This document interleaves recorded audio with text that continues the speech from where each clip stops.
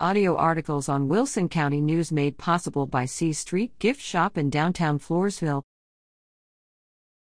Polish-American Council of Texas to meet in St. Hedwig.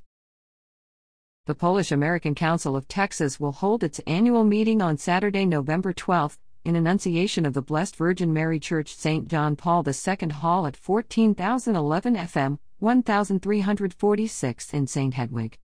The day will begin at 9 a.m. with a directors' meeting followed by the membership meeting at 10 a.m. Also on the agenda will be a silent auction, performances, and a barbecue lunch at 11:30 a.m. Meal tickets are $15 online or $20 at the door.